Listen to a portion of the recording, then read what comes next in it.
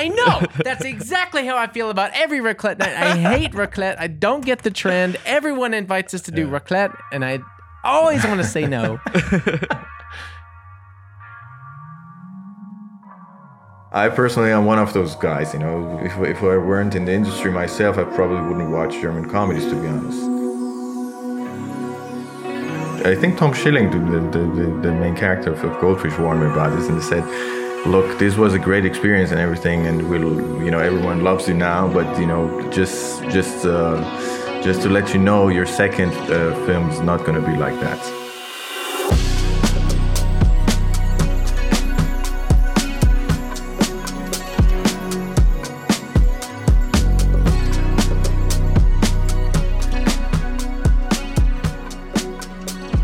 Nice. Okay. So, guys, welcome back to another episode of Artsy Fartsy Immigrants. We have a very special guest today, someone I've looked forward to having back on the program for a very long time. I think it's been over a year since the first time we spoke, but ladies and gentlemen, Alireza Golafshan. Hi. I think it's more than a year, but I lost my sense of time during the pandemic. So I think a lot of people did. So I don't know. Maybe it's 3 years. It was 3 or 4 years ago. I don't know. I think it was before the pandemic. It's crazy. Actually. I think it's over 2 years. Yeah, I remember 2019. Us taking pictures and all being very close to each other. Yeah, so it must have been before the pandemic. Right. Those strange before times. No, but we were just talking like a little bit before we started about how doing things like this, meetings or interviews or podcasts and stuff, it's just become so convenient to do over Zoom because, technically we could have found, maybe it would have been more difficult, but we could have found a pocket of time to all meet at the studio and do it in person, but because of everyone's different schedules and because of how we've adjusted to home life through the pandemic, it's just easier sometimes to do it like this. It's especially easier if we if people already know each other. I think it's a little bit more difficult if it would be the first time. When the pandemic started, everyone was like, okay, this is gonna change everything. No one's going to go back to the office, like never again. And now people, and I think they underestimated the base that they had, from the years working together in an office. And then now that new people are starting off in the office, they kind of feel, they don't have that feeling with, the digital connection and everything. So I think people are going back to, but let's see how it develops. But for us, it's quite convenient, I think, so because we know we have met, and we've been through it before. Yeah, there was a couple of different experiences I had to do over Zoom during the pandemic that didn't really fit, didn't really work for me. I told Mo about one of them last week, but one of them was a concert that I was asked to perform via Zoom pretty early on in the pandemic, maybe June, early summer of 2020 or something. And I really, I wouldn't say I regretted that, but I just would never have done that again. It was, there's no interaction with the audience. You have this weird speaker view where you don't even see anybody really. And then the audio doesn't I performed with this other artist who tried to get her vocal effects and her guitar effects to go to be, to be the output that the audience hears on their computers, but we couldn't figure it out. So she was playing there with her reverb and whatever her delays, and the audience was still just hearing a pure guitar and a flat vocal through this, and it just didn't work. And anyway, a lot of things over Zoom these days, but some things work, some things don't. That's true. But let's talk about you. Let's talk about you because that's what the people are here for.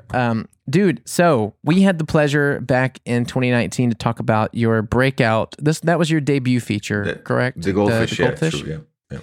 It was the first feature-length film that I... Right. Yeah.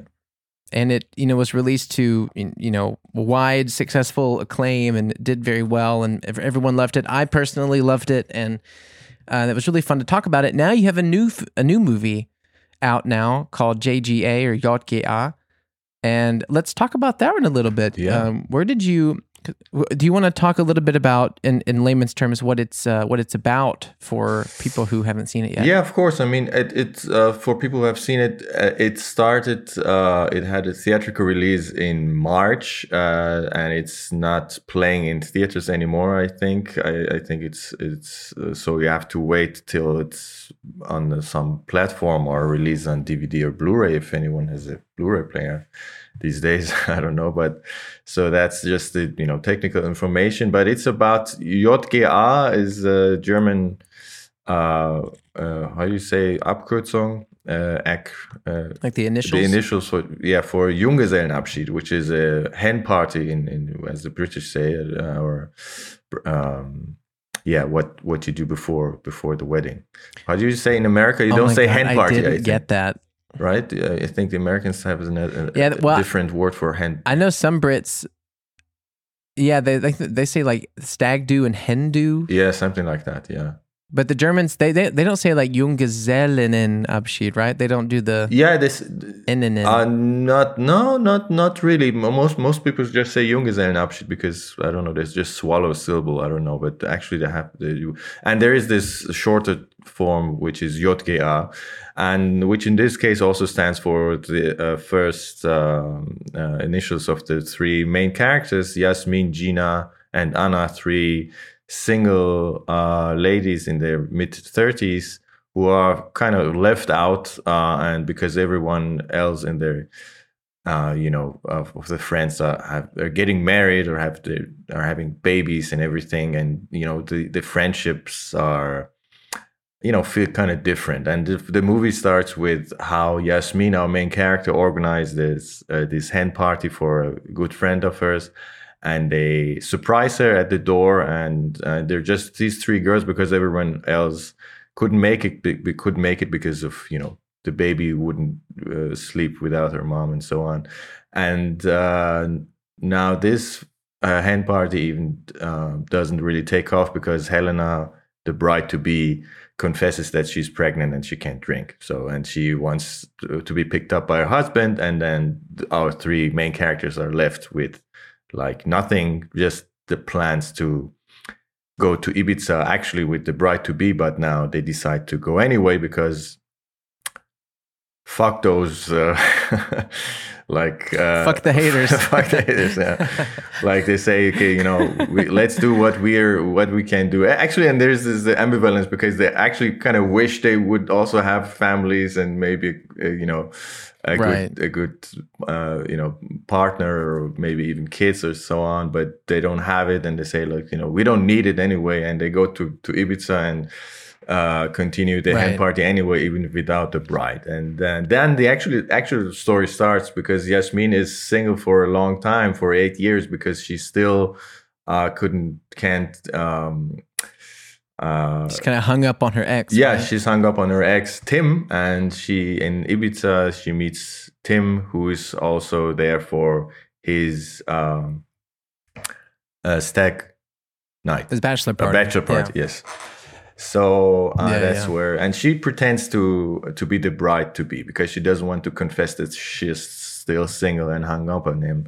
And from that lie, the story develops and it becomes more weird and everything. So it's the humor is a little bit different. I think it's for people who like cringe humor and things like that, because many things go wrong, and I think we have one of the most embarrassing striptease scenes that you can make in the film. So it's from the tone, it's a little different than the Goldfish, and but it's still a comedy, but a little bit different that you would expect, because a lot of people told me it's about this it's like a Hangover kind of thing, and it's not. It's really more closer to Bridesmaids, or even some Judd Apatow movies. More characters are in the foreground, and they're like personal or subjective drama. So there's no tiger in the hotel room or anything like that.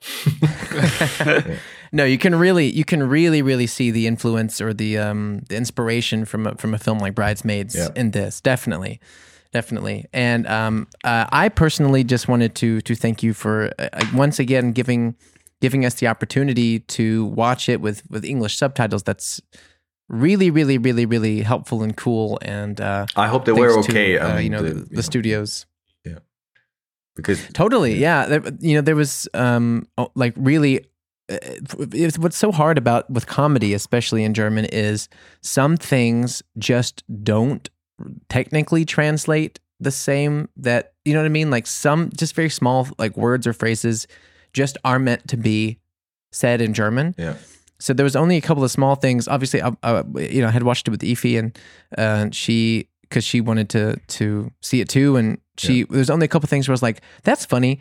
They said this, but the translation would be like, I don't know, someone like, there was one time they said a word, but the translation was Steven Mnuchin. Mm-hmm. And I went, that's strange. They didn't say Steven Mnuchin, but they said a word. And she's like, oh yeah, but they mean this. She's like, don't worry about it. That's what that means. And I was like, oh, okay. No, but it's really, really, it was really great. And there was no hiccups at all. And the humor translated, most importantly, the humor still translated really well. And it's very funny. I feel stupid because I didn't know that Jotke S stood for Junggesellenabschied, but of course it does.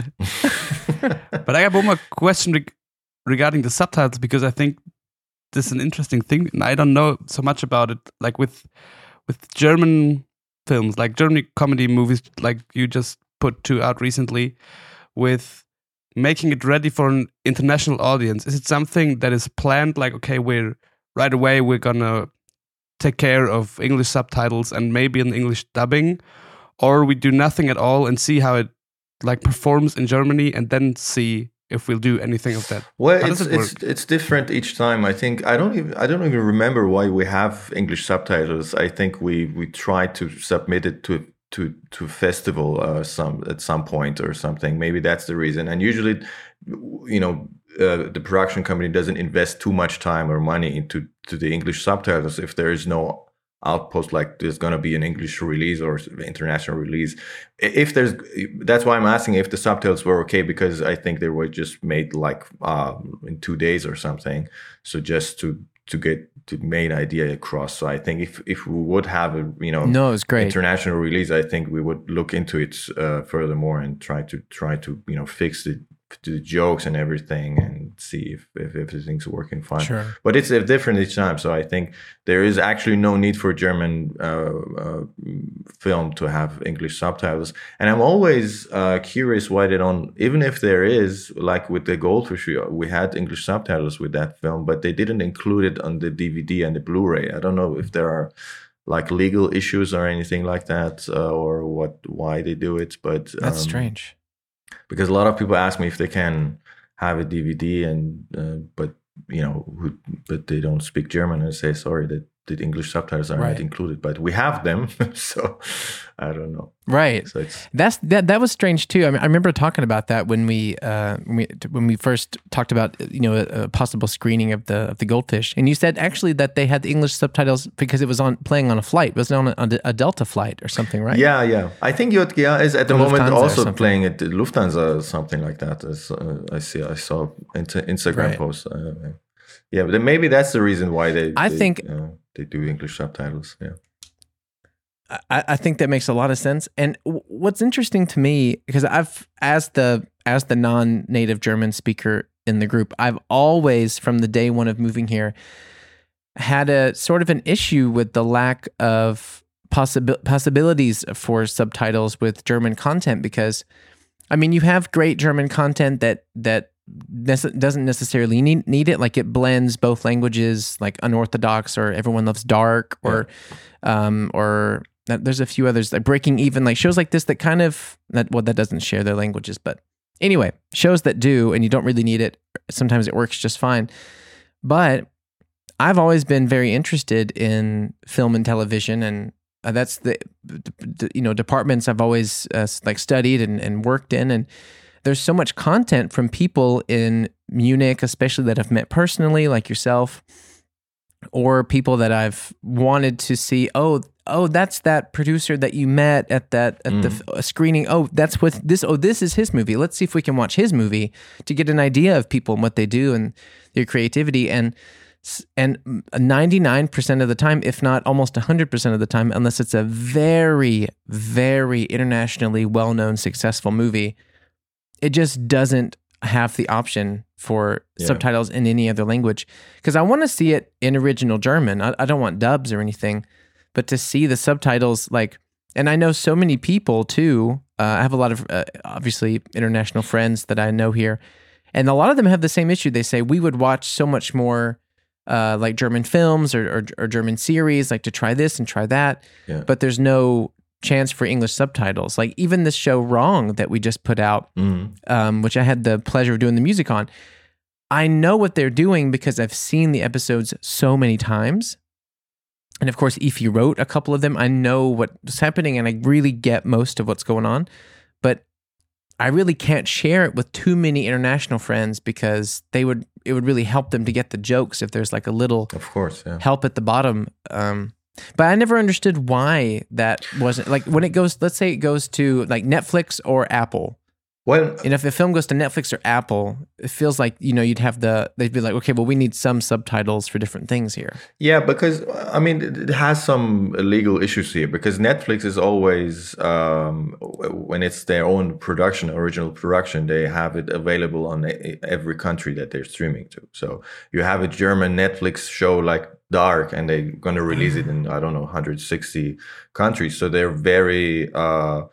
of course, they want to have subtitles in many languages, as many languages as possible, or even dubbed versions. And that was a show that was dubbed for English audiences, American audiences.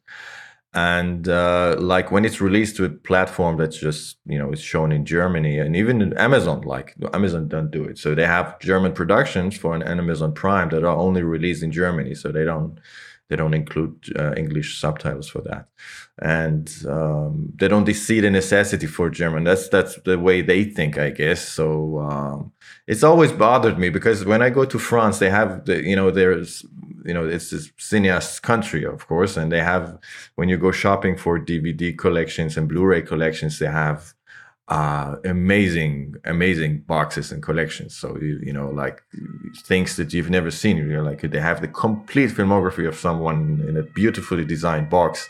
And the French usually don't have English subtitles either. So either it's like American movies, like if it's a Hitchcock box or anything, you can buy it. But if it's a Eric Romer or whatever box, I hold it in my hands and I see it's a beautiful collection of every Eric Romer movie that he has ever made, but no English subtitles. And but that's for other reasons, I guess, in France than in Germany. Sorry?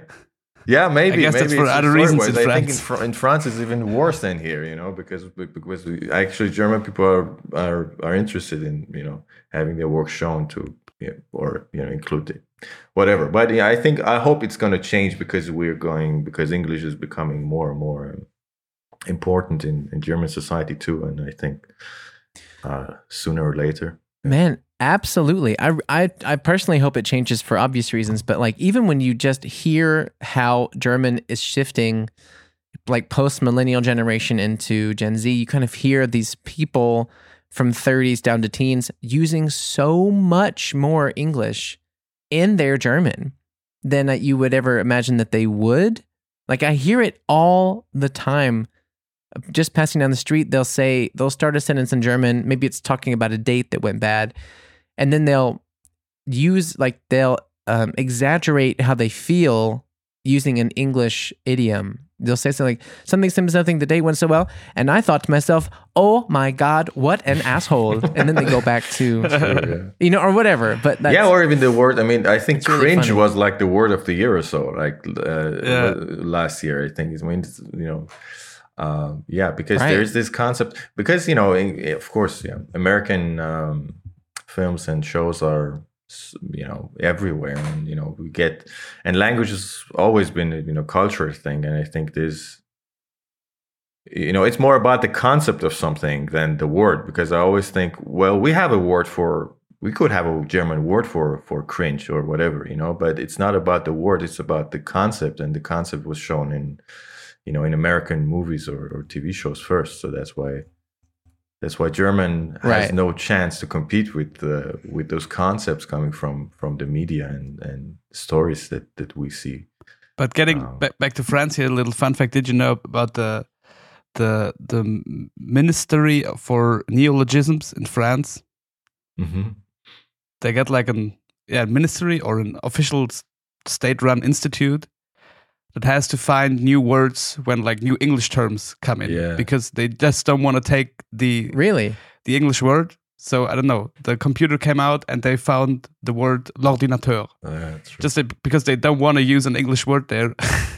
Well, they come up with new funny French because words. when I was still in Iran, I think 1997 or something, the Iranian government started the same thing. They initialized the ministry or something. I don't know, just an office to come up with like fax or computer. And it was the time where, especially because of the technology that was coming and imported into the country, and everything had the English name, they started coming up with silly new names. And at that time everyone laughed at it, but now I have a different feeling about it, because it it has become so there's just too much. It's not just the computer and the fax machine or something that has this English name. It's like if you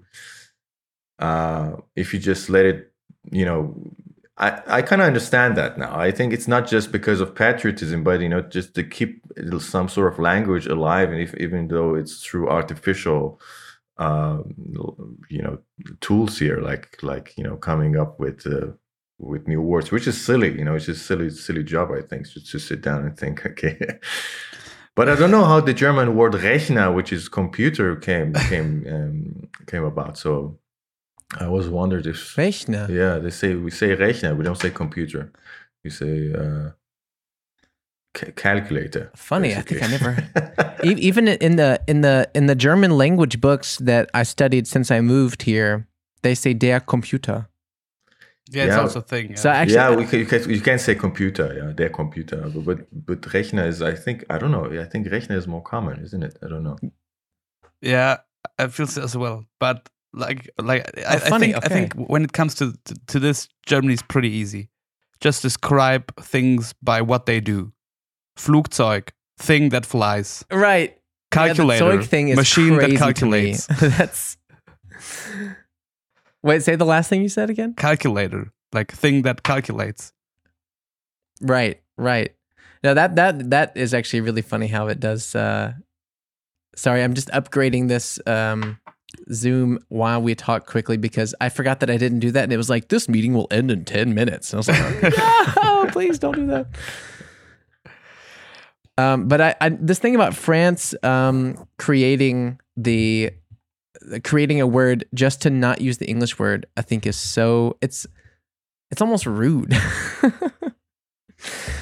But I totally get it. But no, most importantly is JGA. So JGA, I really enjoyed the movie, and it was really funny. And like you said earlier when you were describing it, it is a different style and a different type of humor from the Goldfish. And yeah, I had some questions about it because it was so interesting. This meeting now has unlimited minutes. Yeah, baby.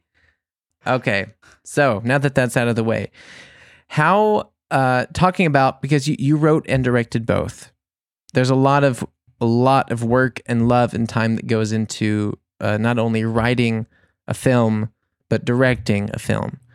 And with the Goldfish, I want to talk a little bit about the writing process alone first. The Goldfish versus JGA. Which one took longer to get just right, and how was it comparably in terms of the struggle to get a finished script done?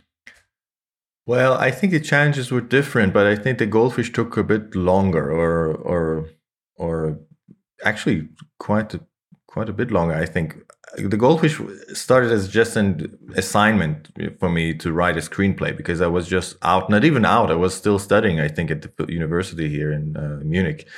And they said, and the producer, Justina Müsch, saw my latest film, which was a 40 minutes like a film school, a short film, and she said, "Well, I like the tone and how you handled the subject of disability." And she had an idea for big budget mainstream comedy with about disability, and she said, "Just give it a try." Paper is cheap, so it's easy to start as a writer in the business. So they say, "Okay, just 10 pages." You start usually as with an expose, and it's paid okay, and if it's not going anywhere, you just say goodbye and say, okay, that didn't work out.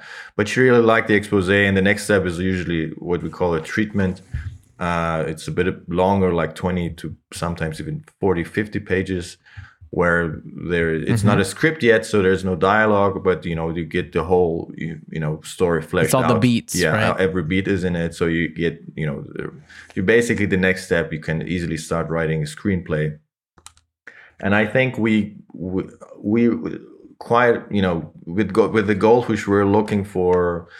Because it's a different story in terms of, because there is a lot of plot in it, because there is on the one hand, you have this story of this investment banker having his own private crisis that after accident, not being able to walk again, and on the other hand, you have this comedy story about he trying to save his money from a Swiss bank account and everything. So when it comes to plot, so you have a lot of more possibilities. It could go that way, what can go wrong here, or thinking about different comedy pieces and what could be the ending be, and so on.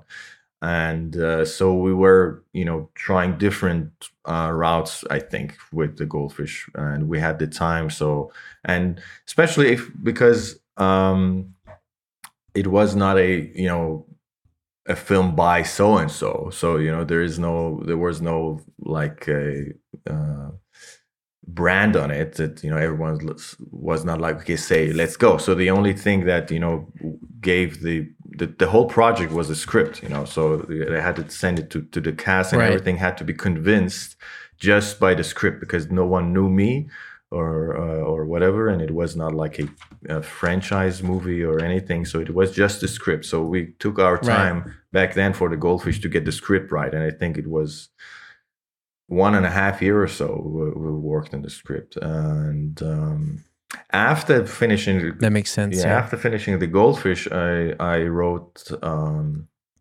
a treatment for JGA. And after that, so you already had the idea brewing. The idea you already had the idea. Yeah, the brewing? idea for JGA is older than the Goldfish. Actually, a friend of mine who also Isabel Haug, who also produced this film, she had this idea to make a German comedy about this. With that setting of Junggesellenabschied, with a hen party, and she had already a different story, and she gave it to me and said, "Have a look and give me some feedback." And I read the story, and I said, "Well, I really like the setting and your main character. I don't know what that was exactly." And said, "But I have a different vision. Would it be okay for you to try to make a story together for something?" And then we tried. It was still a different story than it is now. And I think it was a bit too high concept or too conceptual, and we didn't get anywhere. It was a little bit.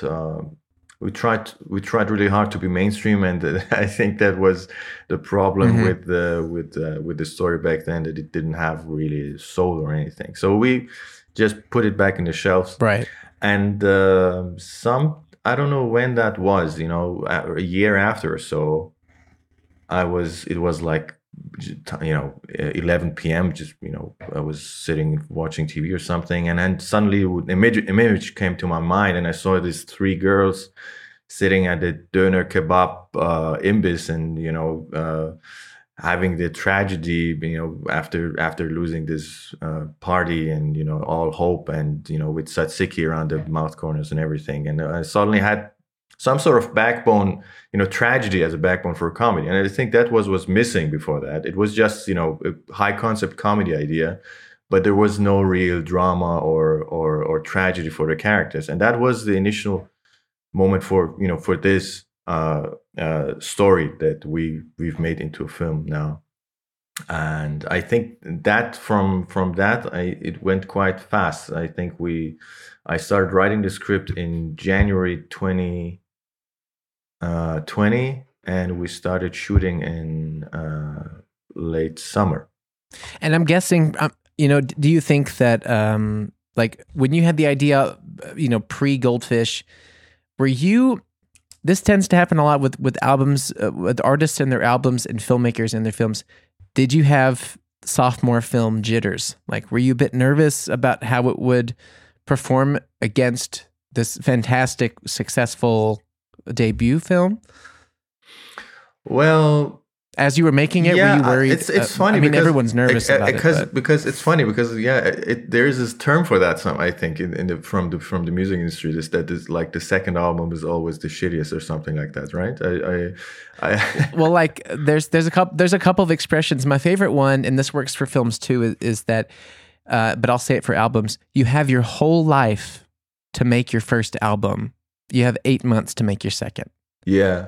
That's the expression, because like the label timeline. But it's also the same with film. Usually you have your whole life to make that first great film. And then did you feel any pressure from people to get JGA going and rolling? Yeah, well, that's funny because I've been warned about this even during shooting the first one, because everything went great and everyone was so happy with the cast and I think Tom Schilling, the main character of Goldfish, warned me about this, and he said, look, this was a great experience and everything, and everyone loves you now, but just to let you know, your second film is not going to be like that. And I said, well, we see about that. Old words. No, he said it as a friend. Tom Schilling. He was like very, as a friend, he told me, don't get too excited. Like, it's not going to be this the whole time, because, it was very euphoric in a way, sure, the first experience. But it didn't feel that way at all. The second feature, I think, is more my debut than was my first, because the Goldfish Mar started as an assignment.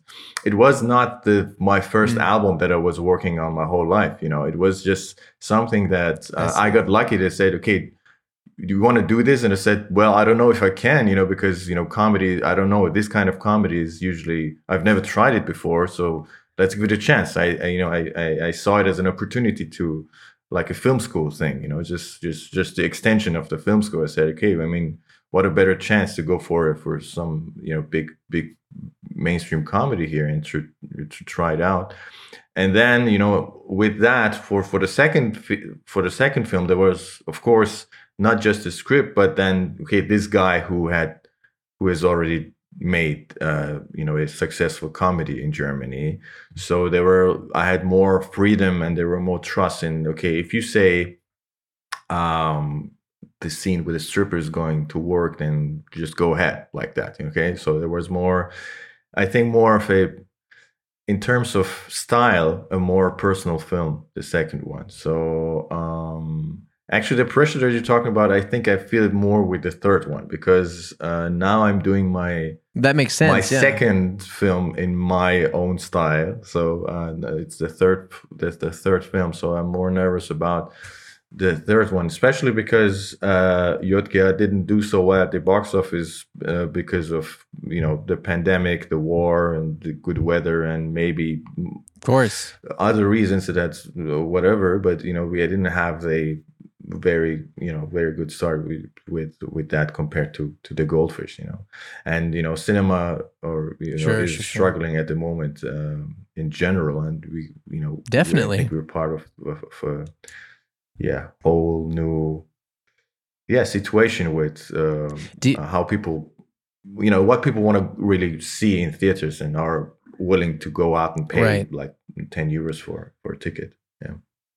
I think releasing any film in the cinema right now is still kind of a risk, even for bigger films. I mean, with JGA, that is a risk, because I think with the Goldfish especially, you have Tom Schilling, who can kind of pull more strangers in to say, oh well, I like him, let's see what this new film is. But with JGA, the three lead actresses, they aren't super well known, right? Or am I wrong? No, I mean Louisa Haya is she won a Lola, which is like the German Academy Award or something like that for a performance 2 or 3 years ago. She's well known for dramas, and but I think Yeah, I can't say how popular she is. It's always hard to measure, It's hard to say. hard to say. But Yeah.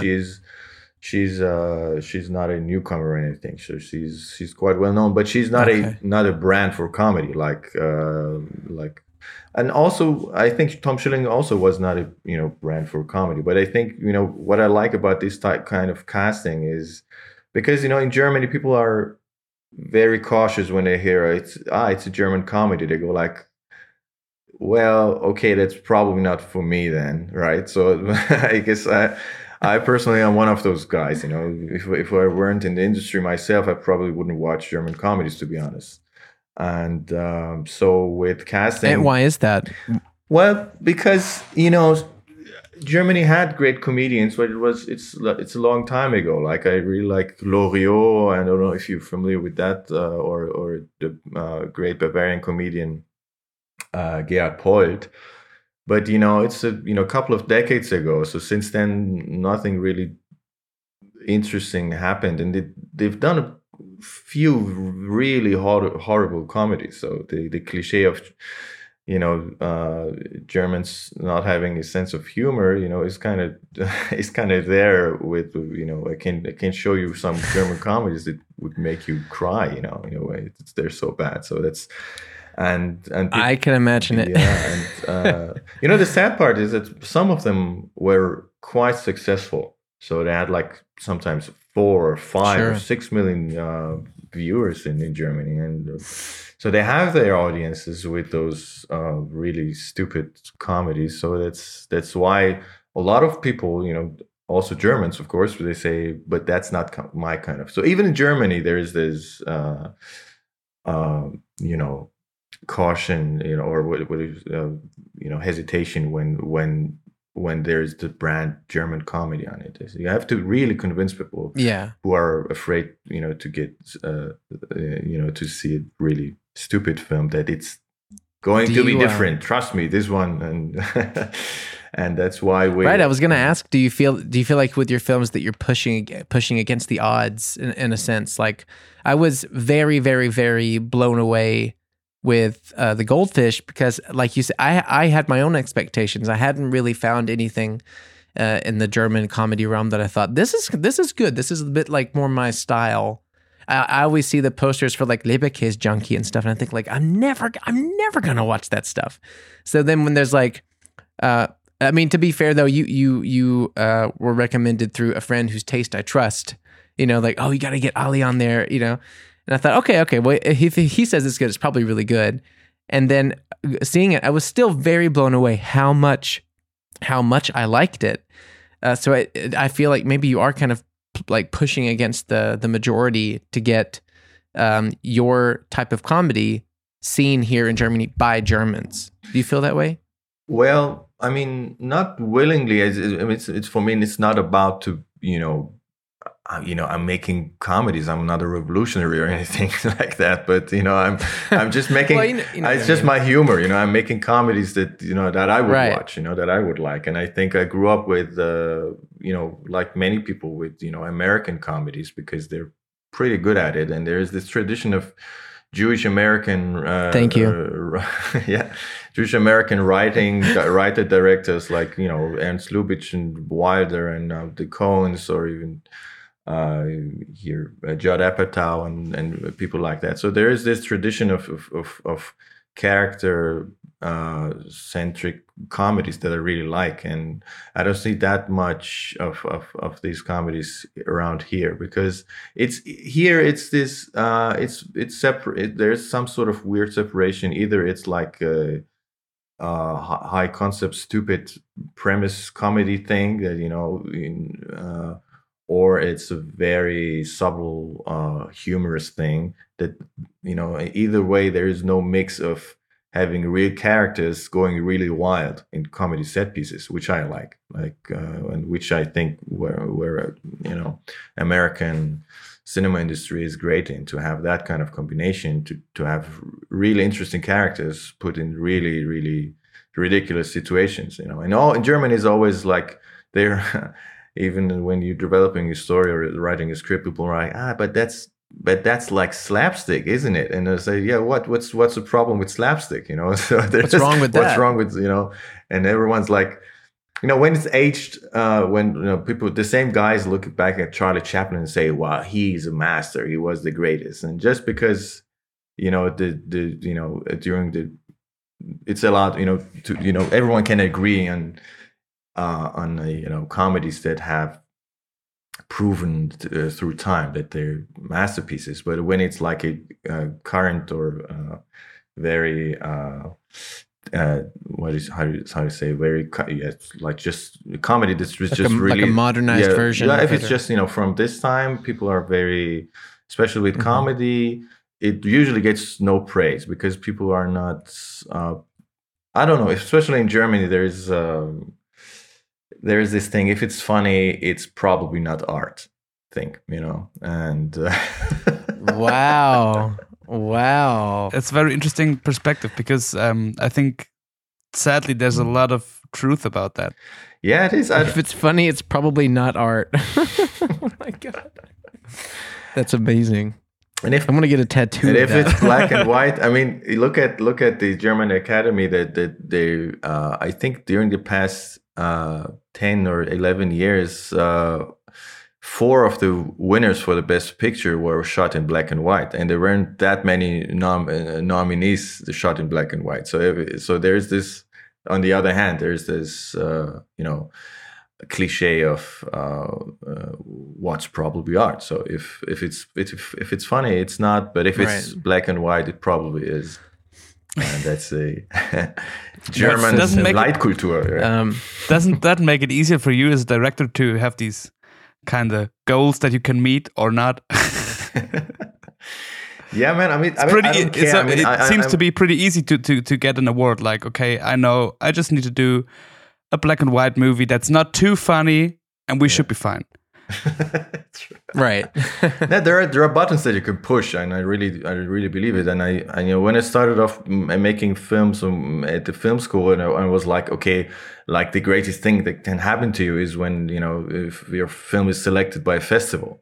And then because the industry, you know, they're all thinking about money and they're you know, commercial and everything and things like that. And by the time I learned that, you know, festivals have it's their own industry, you know, it's an industry in itself, and they have like it's not like they watch all movies and they say, wow, let's just go by quality. You know, in Cannes, like half of the slots are already pre-booked, you know, even before the films are made. They know that guy, you know, Mike Lee is having a film next year. They don't care what it is. They're going to show it. It's going to be in competition and something like that. So, and, you know, when it comes to film length, I think even the industry is more permissive than is the festivals, because like they have these rules that if your film is 30 minutes and 5 seconds, it can't compete in this short film section because it's only up to 30 seconds. Whereas, you know, with my producers now, if the film is just about a little, you know, like you agreed on like 100 minutes, it's now 120 something, they say, okay, you know, they don't care. So my feeling is that the film industry, that's amazing. The festival industry is yeah, not, you know, that's something I learned. So I don't go after awards or festivals anymore. I'm just looking, you know, if is the film working for an audience? You know, if the people who paid, you know, $10 to see the movie, are they enjoying it? That's what it's about, I think, and not really about commercial success, and not about, you know, awards or anything. Just about the people who, you know, spending 2 hours of the time to you know, watch something that you've created, you know, and that's all about it. That part, that specific mentality about the people you're creating your, you know, it's funny, and it is art. The people you're creating your art for, that is actually a very, very similar mentality to music. You know, like as an independent musician, when I perform at a show, I'm trying to make sure that however many people it is, if it's 10 or if it's 300, if it's whoever has spent the money at the door to come see a good show and have fun, and they had to work for this money, they had to get a babysitter, some of them, they had to, call in favors or try, they had to spend money on dinner. Maybe they got a nice new outfit to wear out. Like people who spend their money on entertainment, Yeah. especially as an independent musician, when you're there, your goal is to give them the best, most fun, True. most interesting thing that they maybe haven't seen Yeah. in a while, or something that they really exactly what they wanted to see. So I can imagine that mentality is very similar with making a film. You want the people who are paying the ticket stub to go in and forget about their problems for 2 hours. Yeah, I mean, at least not to bore them to death, just being like, I'm the great artist, and At least. that's the minimum. Like just make it whatever you're doing, just make it in some way entertaining. You don't have to be. Yeah. It doesn't have to be funny to good. be entertaining, but it has to be. Some. You have to give them something. And there's especially during my time in the film school, there was this other mentality, like as an artist, you're allowed to challenge your audience. That was like, you're allowed to bore them to death if that's what you intend to, if that's whatever. And I think that the time, and I think it was okay like in the 70s or 80s, but I think times have changed because there's so many opportunities around, so many were, overwhelmed by media. And I think it's really hard to get the attention in the first place. And if you do, you have to hold on to it, with just being entertainment. And I think it's a challenge today. Is it something that bothers you? Sorry? Is it something that bothers you at times? No, not at all. I mean, I try to, when you meet with friends, you do the same thing. You invite someone for dinner. What you do is, you don't sing or dance with them, but you try to be entertaining or at least not boring. That's what you do. You don't. Some people might. Some people who can sing, but I'm speaking for myself, of course. I would sing if I could, but people, that's the minimum. I think it doesn't have to be much. Just out of respect for other people. And it's just a sign of respect to say, I'm trying to entertain you in a way. And I really mean, because entertainment has this label of, it's just pure entertainment and not art and, just stupid shit. But I don't mean it in this way, like it has to be colorful and, right. whatever, but it has to, be some sign of I'm interested if as a storyteller or a musician or whatever, if you're bored at this moment or not. Are you with me or are you not with me? And I think that's what you mentioned in the beginning with performing for digital audience or through Zoom or whatever. I think that could be very frustrating because you don't get that feedback. Are the people with you? Right. Or not. Without that feedback, you're lost. And that's also, the difficult part in filmmaking, because you make your film and then you send it out and you don't really.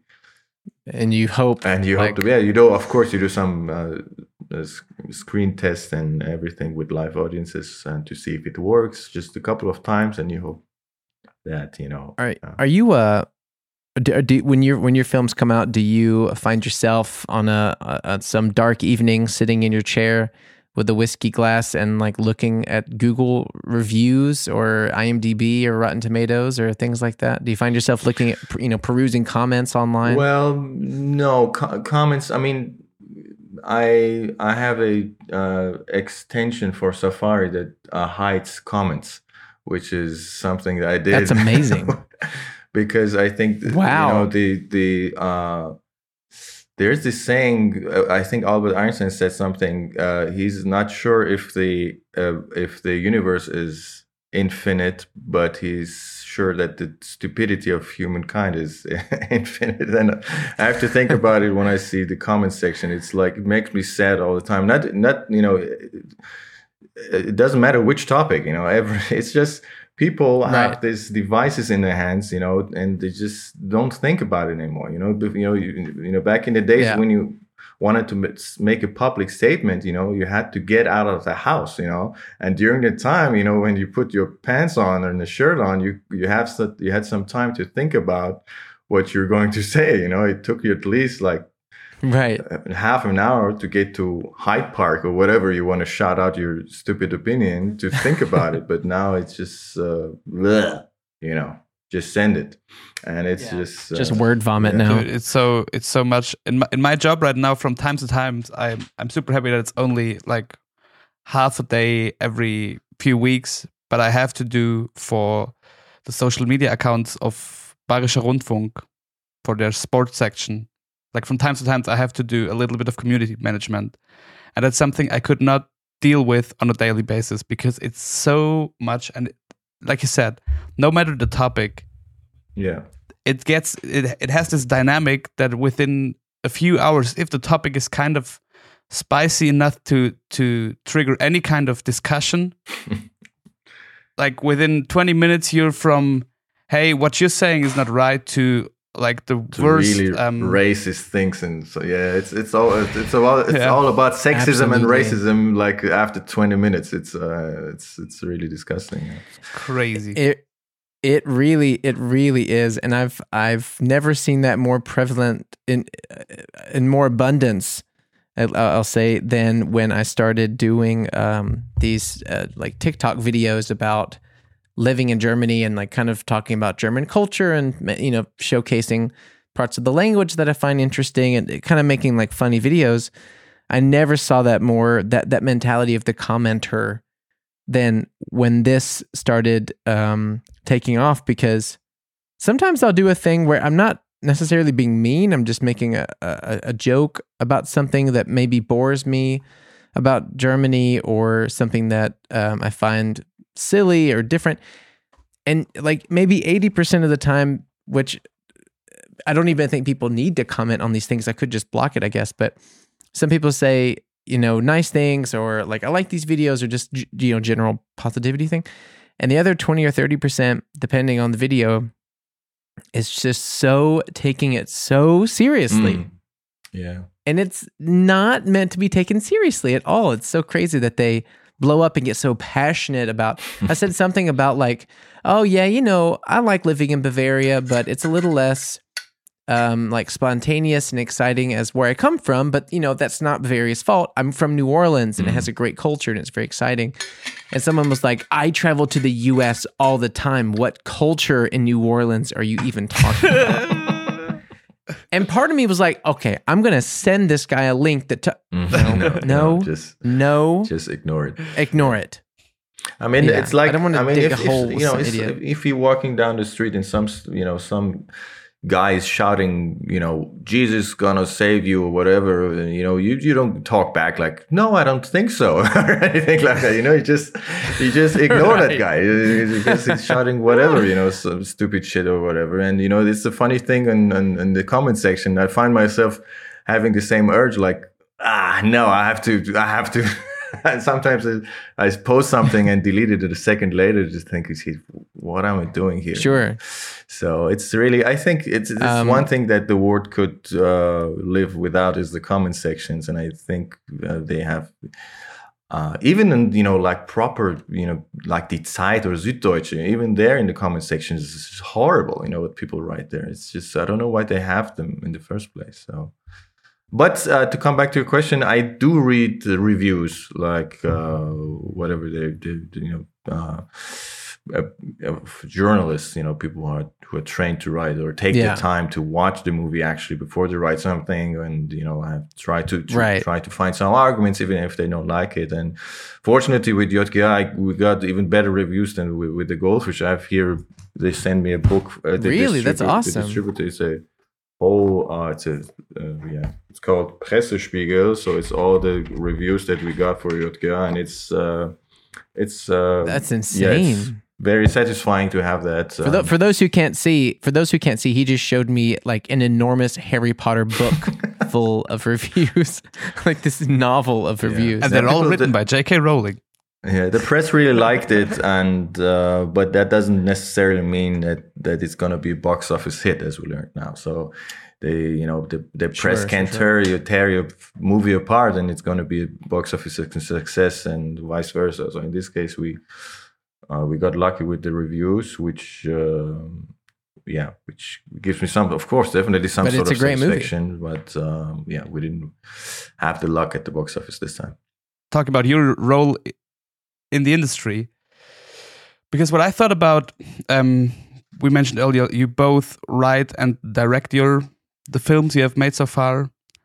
Like, what did you have to do as I don't know how to say, a rookie director and screenwriter coming out of university? Like you mentioned, the Goldfish developed throughout your last year or so of university. What did you have to do to make all these people the people with the money in the industry give you that trust to direct the screenplays you write as a newcomer?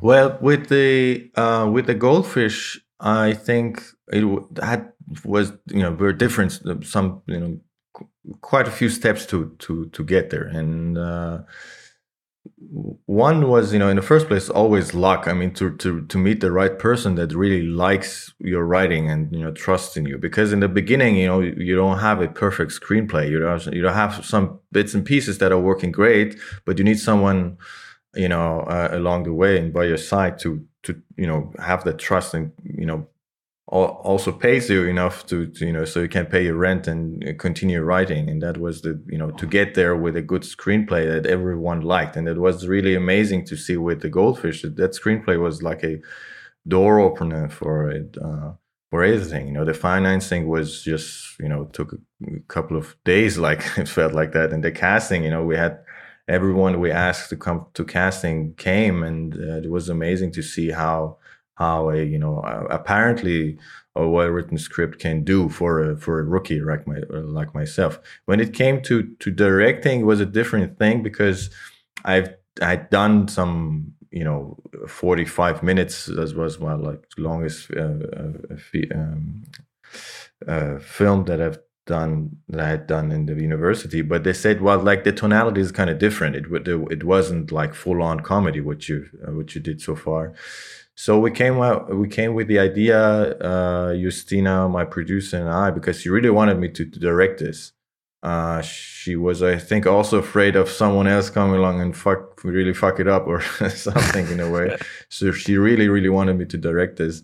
And we made a short film with I think 2,000 euros, where I played myself and she even played herself, and we made fun of our situation that I'm trying to convince other producers to trust me to direct this movie. So that was the short film was about, this convincing others that I'm funny enough to direct this movie. And of course, can we see that? I was trying to get to a meeting to convince him, and everything went wrong. So my character was not funny at all, but the things that happened to me were quite funny. And also there were two scenes that were quite similar to two scenes in the actual script. So it was my way to show that's how I would approach the directing and blocking or whatever when it right. And it was quite successful. So they laughed a lot. I think it was like a 10 or 15 minutes thing, or even shorter, I don't know. And they really liked it, and they said, okay, this guy can also direct funny. That's interesting. That's because it's not necessarily That's the same interesting. thing. Yeah. But great idea of yours as well to promote yourself. Yeah, absolutely. I had a few just a few more questions about the process of JGA before we end it, or before we move on too much. So one question I wanted to ask about was, what was the casting process like for you? Because obviously you shared a very, very funny actor from the Goldfish who also played one of the friends of Tim in this film. Is that correct? The one who had the allergy? Yeah, Axel Stein, yeah. And then, right, he was fantastic. And then, of course, the three leading ladies. Are they inspired from real women in your life? How did you land upon them and say, this is my Yasmin, this is my Gina, this is my Anna, this is for sure? Well, I mean, the dynamic of the trio here is, I mean, it's a common thing in comedies to have. That's the trio is, I think, is older than cinema itself. You have that the Holy Trinity. Yeah. You have your main character, and you have a sidekick that's quite the opposite, and And I think an influence was the trio in The Big Lebowski. That was always the dynamic I was thinking about when I was thinking about these three girls, and I wanted to do a female version of that, The Big Lebowski trio here. And I think Gina is more like the John Goodman character. That's amazing. And, really loud and Yeah. very acting upon values and rules and something like She's that. a loose cannon. Yeah, kind of. yeah. And Yasmin is kind of tries to just get things done, doesn't care how or whatever. And we have that pale comic relief character, fifth, Sort of the dummy. yeah, and which is Anna, which is that was the sort of dynamic I was looking for, and I knew that it's not about casting the right characters, but casting the right trio. So we had a lot of great actresses for each role, but it was more about how they come together, and like the chemistry. The chemistry was very important in this case, and because it's about friendship at the end. This is really the subject here is friendships, and it's about these three friends here. And I remember the first time these three actresses came in the same room for casting. They didn't even, they hadn't even done a scene yet, but I knew this is gonna be the main cast of the film, because suddenly something you saw them walk in and instantly it just made sense. something changed in the room as they came in, and it was a different feeling. It was not like, okay, three actresses standing around, but you had the feeling there was some sort of connection here. And I think even some sort of friendship formed through the work on this film, and you really can feel it, because they weren't there. We shot during the pandemic, so they had to stay in Munich even over the weekends, and they spent really every minute together, even if they in their free time. And it was really great to see how the chemistry is doing so much, not only for the film, but also for the working environment and on the sets. It was we got just lucky in this case. But I was stressed because we had a lot of great actresses for each role, but it's not about Yeah, that must have been very difficult finding the to best actress, narrow it down. but finding the best chemistry in this case. Yeah. But does that happen more often, or how likely is that to happen? Because I know it from playing music with other people in bands, etc. Yeah. But how likely is it to happen that like people build real personal connections, relationships on a film set? Well, you don't know, but I think it's you never know. I mean, we were lucky because they could also said, they could have read the script and say, no, I don't want to come to the casting or anything like that. So you don't know. But I think that's one part is luck. The other part is being open to vibes like that. You know what I mean? So to look for it, and I always look.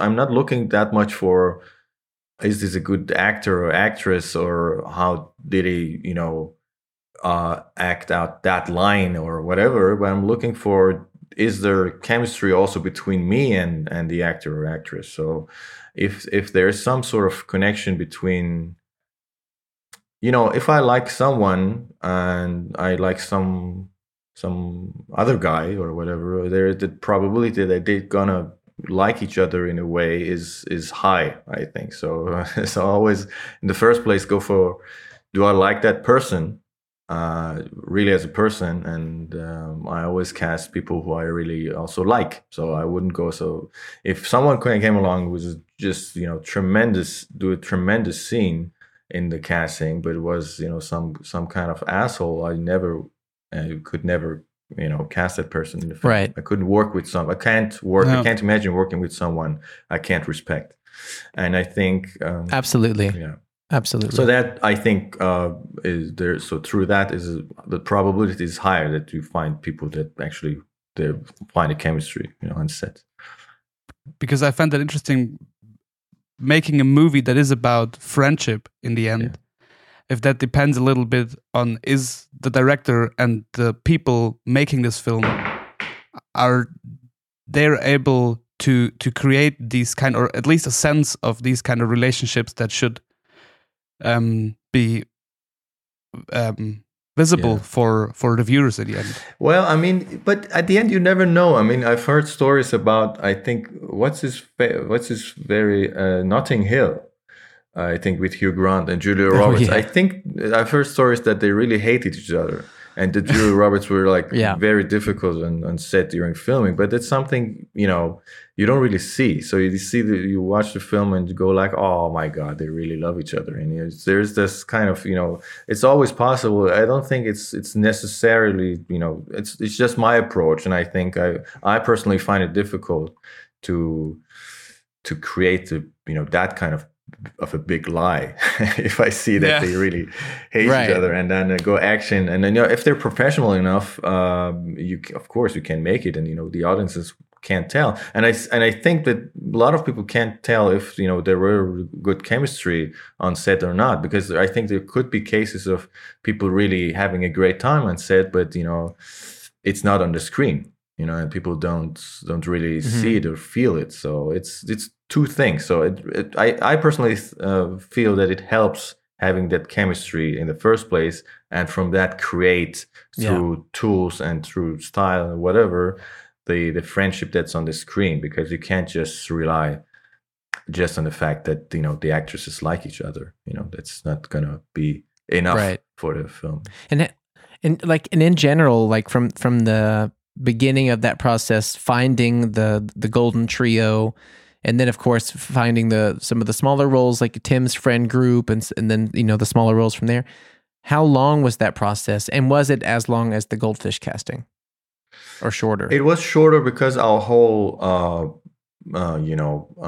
plan was a bit shorter. So because I had in this case a really great casting director, Daniela Tolkien, who came up with great ideas for each role actually, and I was really pleased, especially with the minor characters and smaller parts in the film, because they ran they're underestimated. It's like a character comes in a scene and has just one or two lines. They really can fuck up the whole movie. You can do people they focus on the main characters, and they do they spend a lot of time in casting those main characters, and they say, okay, that guy just like two lines. And I'm like, no, just get it, do a proper casting, because whatever your main character is doing, she can be great, but if there's some disbelief in that other guy with just his two lines, the whole scene crumbles. It goes like there's nothing left in afterwards. So it's really important, and I'm really sometimes in love with my actors who come just for a day to play a part, and I'm so thankful when they do a great job. And I think we had a couple of those in JGA. Especially at the end with the wedding, there's this guy who sits next to Yasmin who really gets on her nerves and so on. He did a great job. Or even Jakob Gessner, who played. He's perfectly casted. He was perfectly casted. So I was really happy with him. And he was so believable. That type of guy is very, very believable and very real. Yeah. Without spoiling too much about it. And did you work with the same DP as the first film? Yes, Matthias Fleischer, and also the same art director, Josef Brande. And the same art director.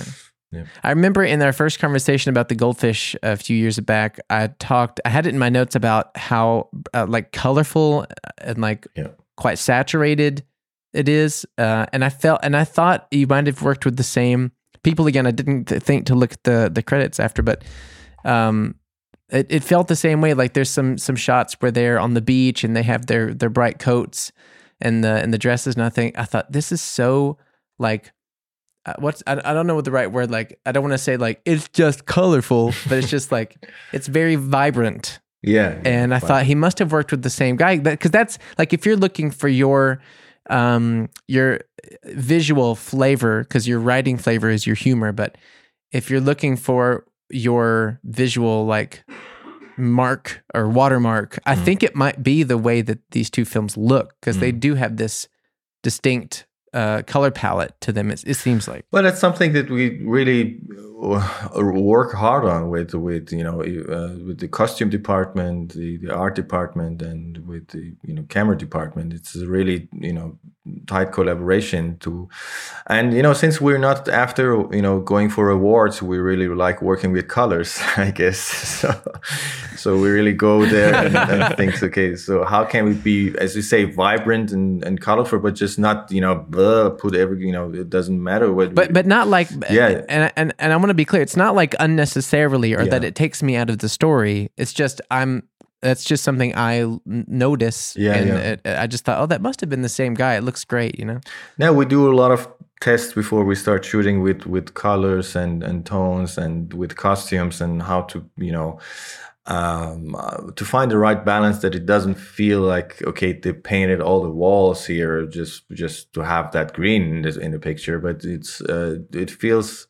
We hope it feels it has some sort of identity without it does having the feeling that it was imposed on characters or anything. So it really also work from the character's point of view. Would they wear that kind of jacket or this color and that? And I think in this case the jackets were like the starting point, and said, okay, let's go for that metallic like drive kind of a look just for other context here, but from there we continued and developed our color palette for this film. That's something I would go ahead. That's something I have so much respect for, like the looks and the colors of basically any footage that's being put out from the perspective as me as a video journalist. I also shoot and edit own footage for journalistic pieces I do for TV or YouTube or whatever. And then I learned some basics about color grading, and then you're editing your piece and you're getting to color grading and start to play around. And it's so easy, if you want a strong, vibrant, colorful look, to ruin everything. Yeah. There's such a fine line of just throwing in too much of everything. And that's not even being in a situation where you think about how does the set look where I shoot, because you're just shooting where you have to go to do interviews or whatever. But just by color grading, you can ruin everything so fast. And I have so much respect for thoughtful, fine craft being shown there. And that's what I see in your movies. No, thank you. I mean, it's harder if it's because you can't take out color. Taking out color is always easier. And if you're going for a colorful look or a vibrant look, you have to be really careful what's in the picture, because you can't do much about it in post-production. So you have to have your vision really beforehand and be on the set to say, okay, this, and if this film has its identity, even if you've seen someone serves a cocktail with the wrong color, you go like, no, it should be, it has to be a different cocktail. It has to be like whatever, swimming pool or anything, but that kind of yellow doesn't fit, so it's really about also, what, the small things, because they're going to be big on the screen, and they matter at the end. Yeah. I would have one more question, and then before we let you go, I would tell you just 2 or 3 of my favorite things about the movie. But my last question that I have written down, at least. So I know your composer, Carlos Sipa. Yes. And he's a very, very extraordinarily talented pianist. He writes great original music. He works on film. I think this is the second time he's worked with you. Is that right? But probably before that as well. And I know a lot of people that he's worked for and with, and I've met him several times. Very nice guy. I have a question about the music on this film, because something that really stuck out to me, and I want to know what your reasoning was behind this. Maybe he pitched it and you said, that's great. And I wanted to know why. So what happens throughout the film quite a lot, and even until the very end, is that he takes basically like the famous classical music piece for Elise, and he readjusts it into a new modern arrangement. Which is such a really unique thing to do, because you have this very famous piece, so you think it's going, and you think it's going there, and then he makes it into something else that's maybe more a different key, or it's emotional. It matches this scene or that scene, and then in the credits in the very end, obviously it's the original piece that's playing, And so my question was, what was the, his, feelings behind that choice? Did he pitch that to you? Did you have a conversation about, okay, why are we taking this song and morphing it around, or what was the conversation behind the music? Well, it's important to point out a scene in the film for the listeners here to be able to follow our reasoning for the choice. There is a scene after the bride to be in the beginning is being picked up by her husband and leaving her own hen party, where the three girls are in a small kasheme, as we say, or a small bar where like the last people, the last refuge, a very small bar where they are, and they're trying to cancel their plane tickets, and they're on hold on the phone, and it's this. How do you call it? Warteschleife in a waiting. They're in this on this waiting line for the airline, and trying to reach someone. At the same time, the other character is daydreaming and talking about finding someone as a partner for life. So there's this where there's two this simple. Waiting for someone on the phone at the airline support line correlates with finding someone in life. So that was our starting point. We wanted to have that melody that's overused in waiting lines when you call a support line. And in a short moment, someone will be there for you. And there is this melody, and one very overused melody is Beethoven's Für Elise.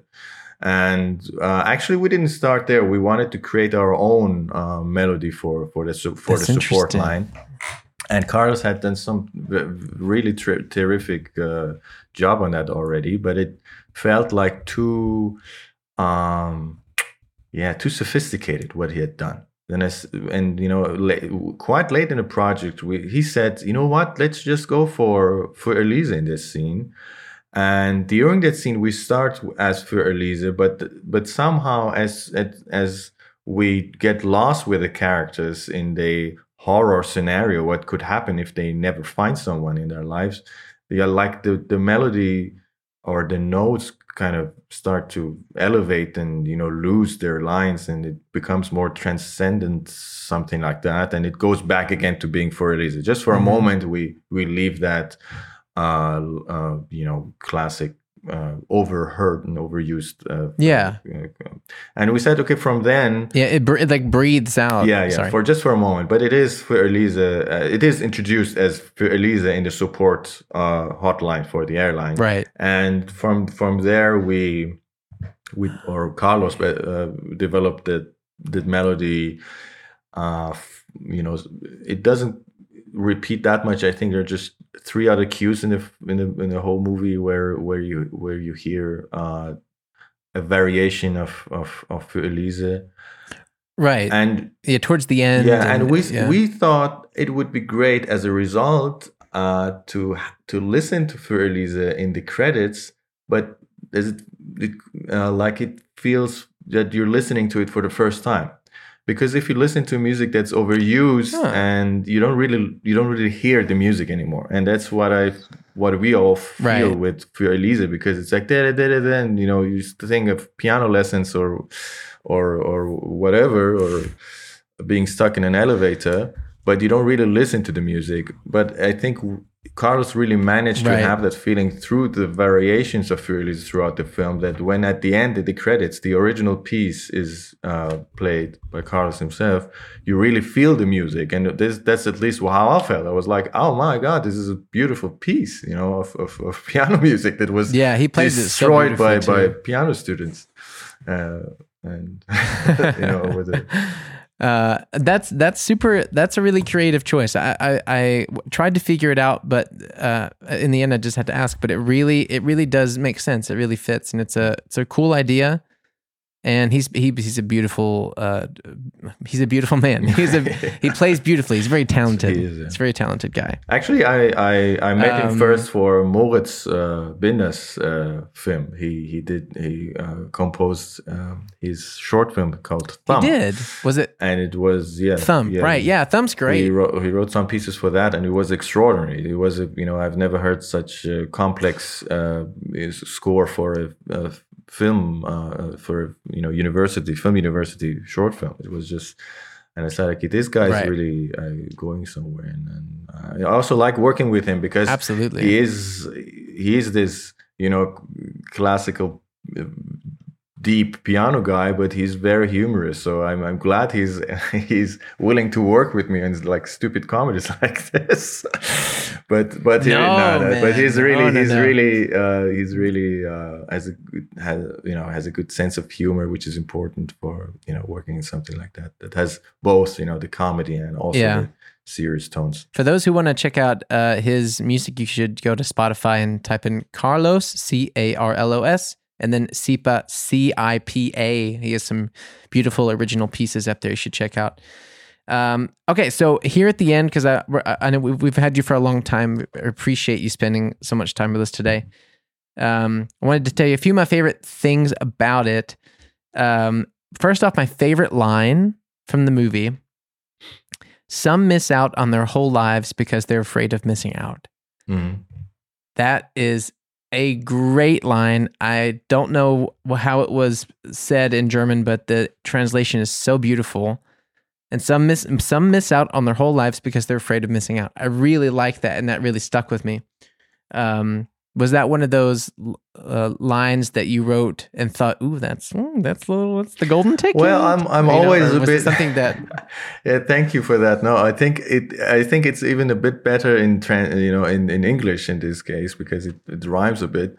In German, it's what's in German? It's aus Angst was zu verpassen manche ihr ganzes Leben is the German phrasing, which also works good. But I'm always, when I write something like that, which is could be like on a calendar thing, like a quote on a calendar, right? Like a life lesson. Yeah, like a life lesson. I'm like, nah, delete it. And I'm like, nah. This is something maybe too preachy or anything like that. But it was just right for that moment and that scene. So I left it in. So I think that's usually people don't talk like prophets or I like characters who struggle for to find the right words like I do all the time, because that's more relatable. I'm always really when I see characters who are too fluent or come up with great lines every 2 seconds, I'm like, okay, I can't really relate to that character. But that's just one moment for the main character where she has some.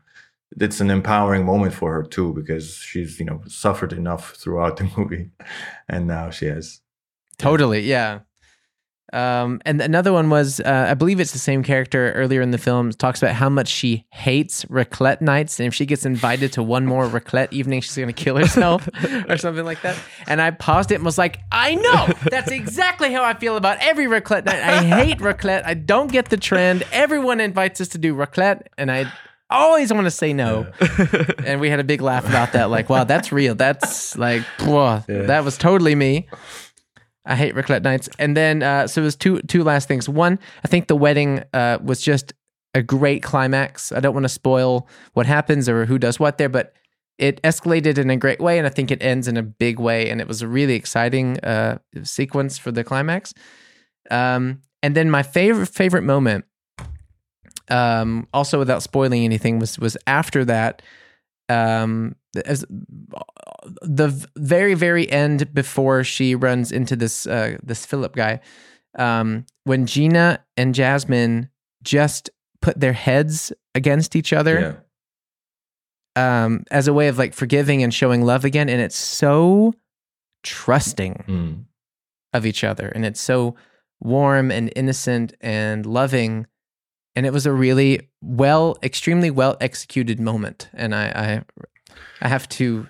I mean, No, thank you. I can't do what you do. I'm just saying, like, that's a great moment. Thank you very much. I mean, we really worked hard on that moment because it's a moment where it's quite visual because when they put their heads together, they don't say anything. So it's really about also camera angle and shapes and composition and the lighting and everything. I think the shadow and also the music and everything comes together at this moment, and also the acting of the two protagonists here. It's I really like that shot too. But we knew I told Matthias, my DOP, that just like half an hour before shooting this scene, I said this has to be the most beautiful shot in the whole movie, and it was like, oh, okay. Is that like the assistant director came, so we were about to start in 20 minutes. He said, no, give me 40 minutes then. So I need to adjust the lighting a bit more, and he did, and it was worth it. That's so great. Man. So the movie is JGA, Junggesellenabschied, and it's out of theaters now, but hopefully soon will be on a streaming platform. I had the pleasure of being able to watch it, so thank you again for that. And Ali, as always, man, we are so thankful for your time and for your insight, and I hope that we can see each other soon, even outside the show, and just have a beer and keep talking about film and music, man. That's the dream. Yeah, it's always a pleasure too. Thanks for having me, and I had a great time. It's really nice to talk to you guys. I just want to say thank you, Ali, for showing us again that even in Germany, film can be both funny and art. And that's a beautiful thing. Thank you very much. I try my we best. have to end it with that. Right. Oh my God. All right, guys, let's we'll stop recording here and then we can just talk for a second at the end. But guys, thank you so much for listening. Go check out Die Goldfische, the first, not the debut film from Ali. It was an assignment, but of course it was like the first big movie. Go check it out. And yes, thank you for listening. And we'll be back next week. Say bye, everybody. Bye-bye. Look out, baby, the saints are coming through. And it's all over now, baby blue. Artsy Fartsy Immigrants, ein Podcast von John Prince und Moritz Batscheider, produziert für M94.5.